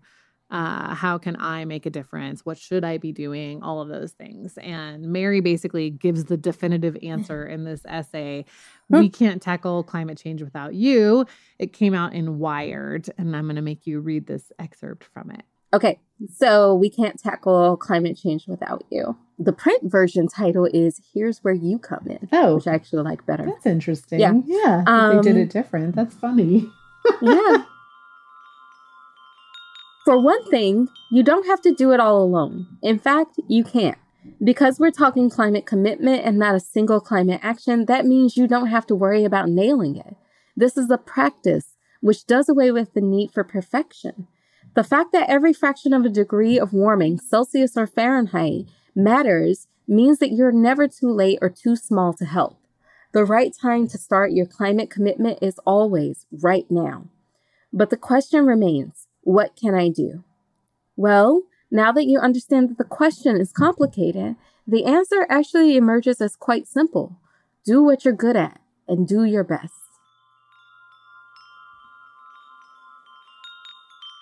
Yes. So the origin story of this essay is, I think in 2018, I wrote a piece in Vox called, actually don't remember what the final title was, but it was about climate grief. And I think like some versions of it is like, here's how to deal with the grief around climate or whatever. And in it, I talked about my journey through climate grief and coming around into climate anger. Mm-hmm. And basically being like the oil and gas industry is gaslighting you and fuck them. And then I wrote a piece in Vox that was like a follow-up to that because so many people were like, well, you're saying we don't have any agency. And I was like, girl, I don't know how you got that. But anyway, I wrote a piece in Vox last year that was called, I Work in the Environmental Movement. I Don't Care If You Recycle. And I remember the title of that essay because I've gotten a lot of people arguing with the headline, and which is the only part of the essay that I did not write, as opposed to the actual essay that I wrote. I never at any point said, I don't care if you recycle. I do care if you recycle. I care deeply because that is what signals to me that you give a fuck. Right. And I desperately need you to give a fuck. So anyway, this is the follow-up to that essay, which that essay sort of begged the question of like, well, I want to get involved in climate and I understand that it's beyond, you know, I've gone vegan. I've done the things. I've recycled. I've done whatever. Now what do I do?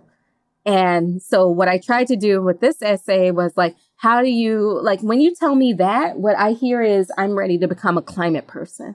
I'm ready to incorporate climate into everything that I'm doing as a human being. Like, I want to be one of y'all. And so how do you do that? Well, the answer to that is I don't know how to tell you how to do that because nobody told me to write essays. I'm pretty sure nobody told Amy to start a podcast. Nope. Amy, did anybody tell you to start a podcast? No, exactly. In fact, everyone told me not to. Exactly. Everyone told me not to write essays. Everyone told me not to join Twitter. I'm sure people told Greta that her strike was stupid. Yeah. I'm pretty sure people told Jamie and Nadia not to start Zero Hour. Like, your climate commitment is just as individual to you as a career path. Yeah. So what I was trying to do with this essay was like lay out the framework as opposed to like telling you how to cut your footprint or telling you to do like one-off things that will ultimately, like, they might be satisfying in the moment, but they're not going to be satisfying in the long term. So if I tell you to go to a sunrise movement or go to, you know, a climate strike or vote for the right climate person, like once you've done the thing, you've done the thing and that's it. And that's unfulfilling. So with climate commitment, you're figuring out how to mold climate to you or mold your climate action to you and make it more sustainable because climate action needs to be sustainable. And for it to be sustainable, it needs to become a commitment and not just like a one-time action. Right. I loved this because I get asked this a lot and I'm always kind of like, I don't know, you know, like, what do you do? Yeah. What do you do in the rest of your life? Yeah. You know? So yeah, now I can just like, read this. Yeah. It's kind of like, you know, a better question to ask would be like, how did you find your place in the climate movement? As opposed to what do I do, person who doesn't know me at all. Right. You know what I mean? Right. Because like, I get asked this by people who like, I don't even know your name. Right. I don't know anything about you. So I don't know where your talents are. I don't know where your passions are. So like, and the opening story for this essay was about this like, artist salon that I was at, and they were like, okay, well, we need to cut emissions by X number by X date. How do we do that? And it's like, maybe you're not an engineer. Maybe you're an artist, and maybe your role is to recruit people as opposed to being the one at the switch yourself. Right. You know, like everybody doesn't need to do everything because no one is in this alone. Yeah, exactly. So again, the other person who's kind of written effectively on this recently is Jeff Goodell at Rolling Stone. Jeff Goodell. Yeah. He has this piece called, good work is good work. What can I say? Know. Like we hate citing white guys over and over again, but Jeff's doing the work. And so, you know what? Yeah. You know, I can't hate. I can't hate. Also, he happened to interview Mary for this one, so we can't not like it. That is true. I mean, he actually did go out of his way to make sure that he included quotes and interviews and perspectives that were different than his. Yeah. So, you know, shout out to Jeff. Yeah. Good job. Yeah. Okay. And so his piece is called 0 Hour. There's no stopping climate change, but how bad it gets is still up to us, which I do think is really important to hammer on. Like I don't like to give people false hope and, play into this idea that like, there's some certain number of steps we can take to avoid climate impacts altogether. But this point that like how bad it gets is still up to us is really, really important for people to understand. And he also quotes Kate Marvel in this story. So I'm going to read a little bit from it here. He says, "But no matter how fast we act, we are not going to fix the climate like a doctor fixes a broken leg. The Earth's climate is not a binary system or a switch that you can toggle on and off," says Kate Marvel, a climate scientist at NASA's Goddard Institute for Space Studies in New York. "Even if we stopped burning fossil fuels tomorrow and stabilized the Earth's temperature where it is today, we would still face several feet of sea level rise in the coming century, as well as collapsing coral reefs and changing rainfall patterns.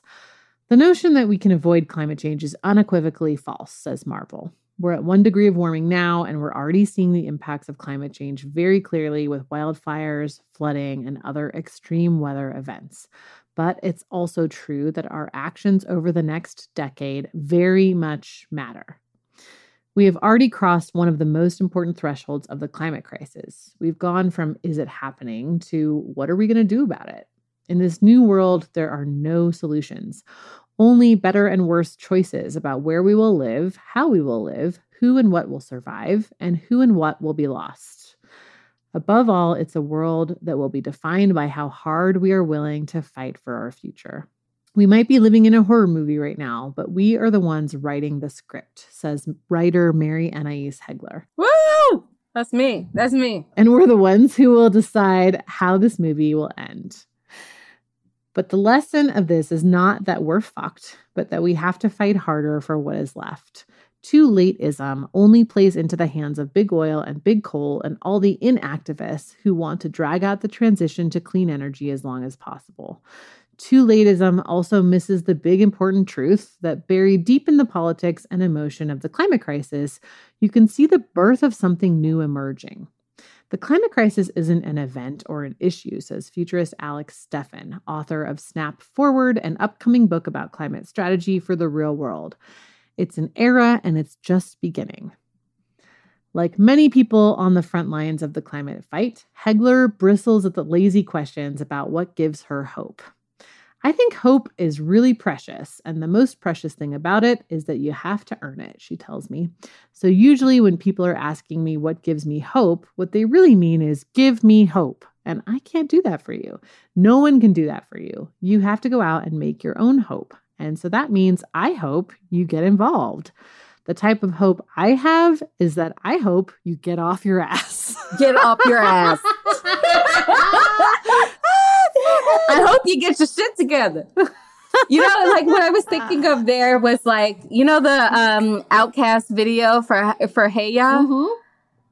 You remember this? And totally. Big Boy is like playing the part of Andre's manager, and like Andre is like all the different members of this band, and he's showing him the money. He's like, "Look, this right here, this is hope money. I hope you get shit together." It's like, that is how I feel about climate. When people are like, "What gives you hope?" I hope that you fucking join me. I hope you get your shit together. Exactly. Cedric the Entertainer, who's like, I don't know if white people know who he is. Yeah. He's a very famous black comedian. Yeah. And he talks about, like, one of his most famous jokes is about the wish factor, where he talks about, like, white people wish about things where no. White people hope things and black people wish them. Right? Like white people hope things don't go wrong. Whereas black people wish a motherfucker would. Hope doesn't mean shit to us. Like, so this whole, like, let's build a hopeful movement, blah, blah, blah. Like, to black people, that feels like you got shit under control. Right. So anyway, Anyway, thank you to Jeff for allowing me to say that shit to a mostly white audience. I love it. I hope you get your shit together. Not only did he use that quote, but he like used it as the kicker of the whole piece. So it's like the mic drop of the whole thing, which is so good.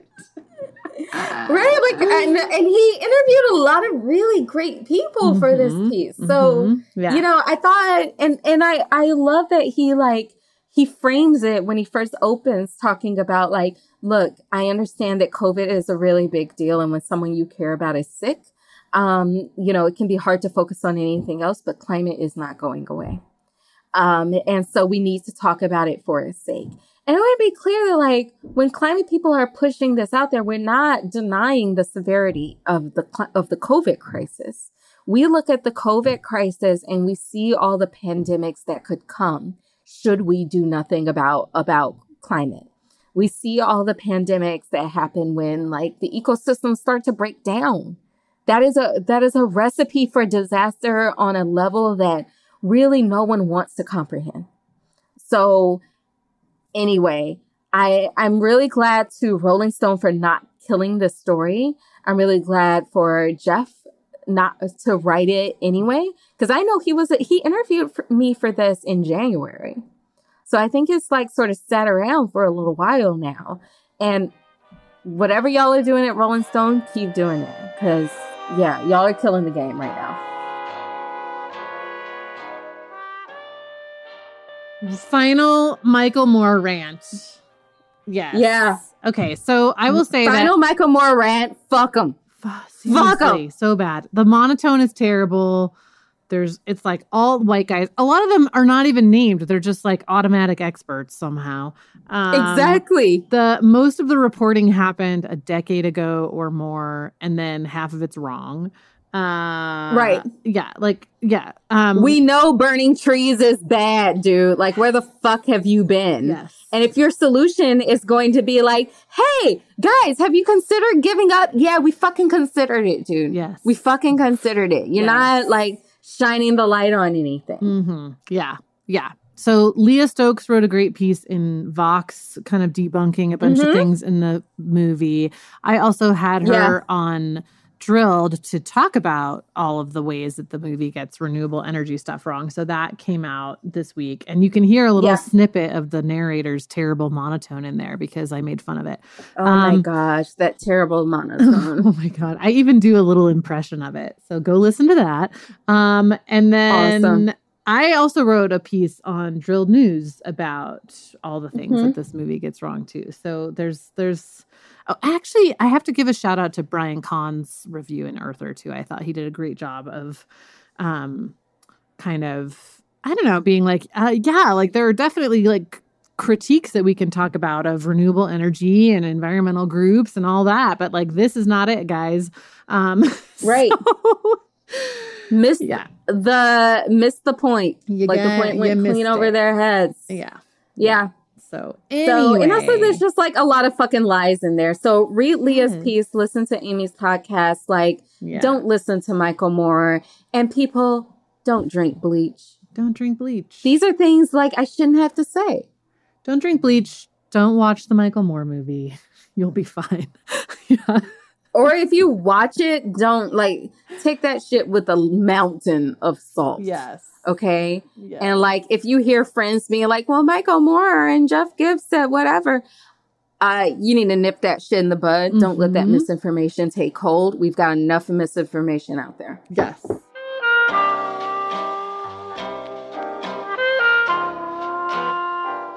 Okay. So, that brings us to our standout pieces, which I'm very excited about. We kind of chose too. Yeah, we kind of chose pieces this time that are like I don't know, kind of like our standby pieces that we go back to more than once. Yeah. So do you want to talk about yours first, Mary? I think like it's a good way to set it off. Yeah, it's more like standby pieces than standout pieces this time to be like, that was a great way to frame it.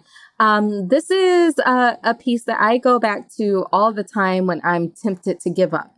which is a very tempting sort of like siren song, I think, that comes up a lot in climate. We talked about it a little bit earlier of just like, this is too hard. Right. And this is a piece that I go back to, when I start to hear that siren song. It's called What's It Going to Take? It's by Ijeoma Oluo. I hope I'm pronouncing that right. Mm-hmm. And she just published it on Medium, and it was written right after Brian Kavanaugh got confirmed for the Supreme Court, but it is relevant all the time. So I'm just it was hard to find one excerpt from it, so I'm gonna read it for a little while, and I'm not gonna apologize for that. So she says, our history books, if we're lucky enough to have them, will remember the millions of words our major newspapers and magazines spent dedicated to humanizing neo-Nazis and white supremacists, to arguing for reaching out to those who want to see the most vulnerable of us dead. Our history books, if we're lucky enough to have them, will have our children and grandchildren, if we're lucky enough to have them, looking at us with confusion and shame. And all of this is the best case scenario. All of this is if we are lucky enough to still have an independent press, lucky enough to still have someone who remembers, lucky enough to have a future generation to lament what we've done. So are you ready now? Are you ready to no longer act like you don't hold the pen, like you aren't the one helping to write some of the darkest chapters of our history?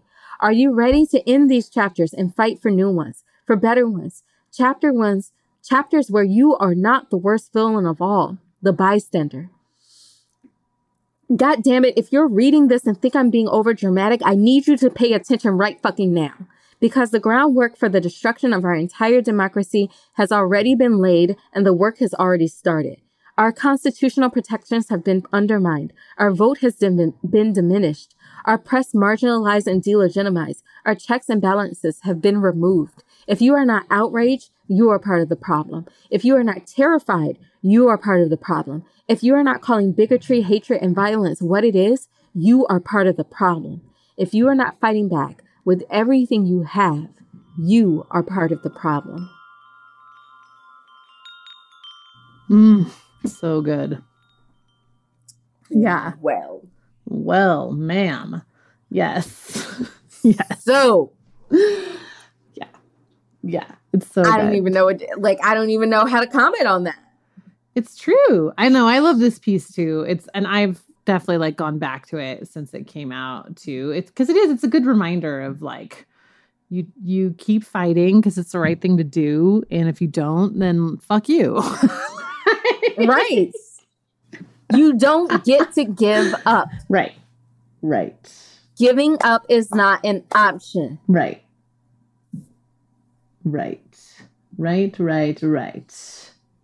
Yes. So, Amy, what's yours? Mine is not as fiery. It's extremely nerdy, but but still, we go back to where we go back to. Listen, that tracks.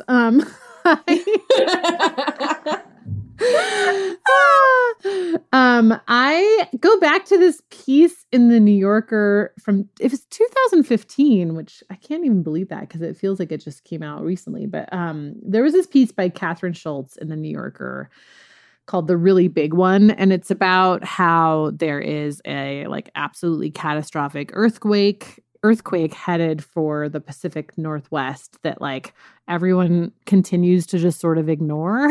And the reason that I go back to it is that when I read it, it reminded me so much of climate change and how people view it. And now this was, it came out 5 years ago. And at that time, I think there was quite a bit less awareness than there is now. But still, it felt it just felt parallel to me to how people kind of treat what we know is coming on climate.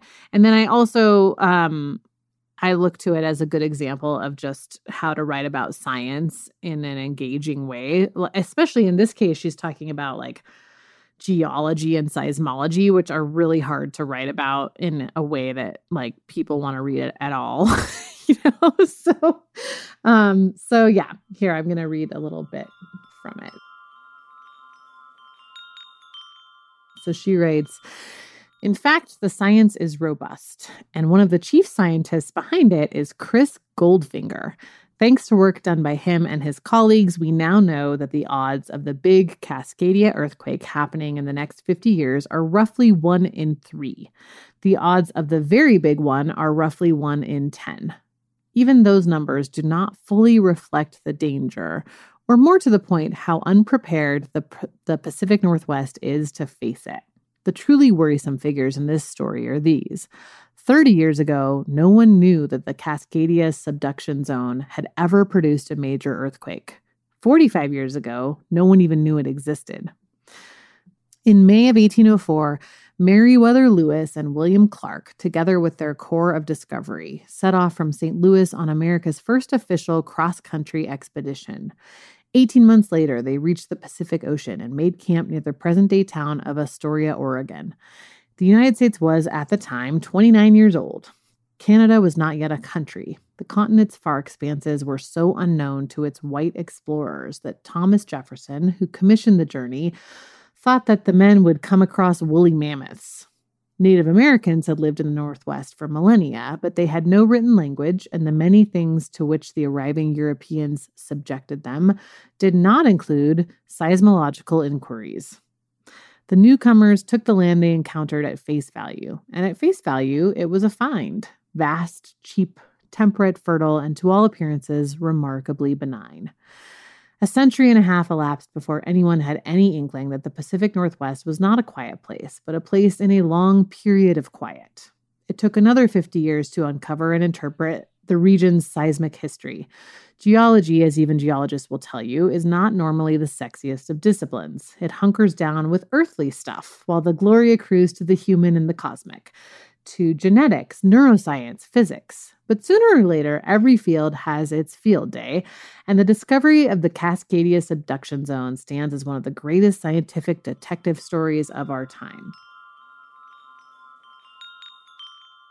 So it goes on. It's quite a long piece, but it's like, I don't know. It's just like a good story. And again, yeah, it reminds me of like there's all these parts where she talks about how resistant people are there to like, designing their homes in a different way and all these little things that you kind of don't think about, the ways in which like science or knowledge can shift how culture or society works, that just remind me a lot of the climate situation too. So, yeah. Yeah. We've got to start like looking for climate metaphors. Yeah. Even where like the climate narrative isn't necessarily clear, like there can always be metaphors. There can always be things to learn from things that aren't explicitly about climate. Yeah. And the sooner we learn to do that, the sooner we're able to like learn and adapt. Yeah. Yeah. Totally. No, this is on brand as like hella nerdy though. I know. It's very on brand. Yeah. Yeah.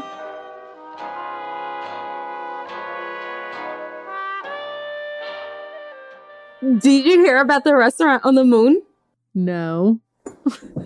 It has great food, but no atmosphere. Oh, Lord. Another science dad joke. Okay. The past, the present, and the future walk into a bar. It was tense. There's a literary, like, English literary dad joke for you. Good. That's good. Yeah. All right, last one. This is my favorite.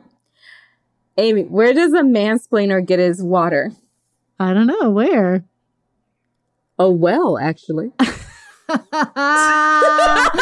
was actually really good. That was really good. Shout out to Laura from Twitter who submitted that. I'm actually going to look up her name because she submitted a lot of them. And it was like, yeah, she's really good. Her Twitter is tutus and tiny hats. Oh yeah, that's tutus in, as in the letter N, tiny hats. Mm-hmm. Anyway, this was great. Thank you for indulging my dad jokes. Yes.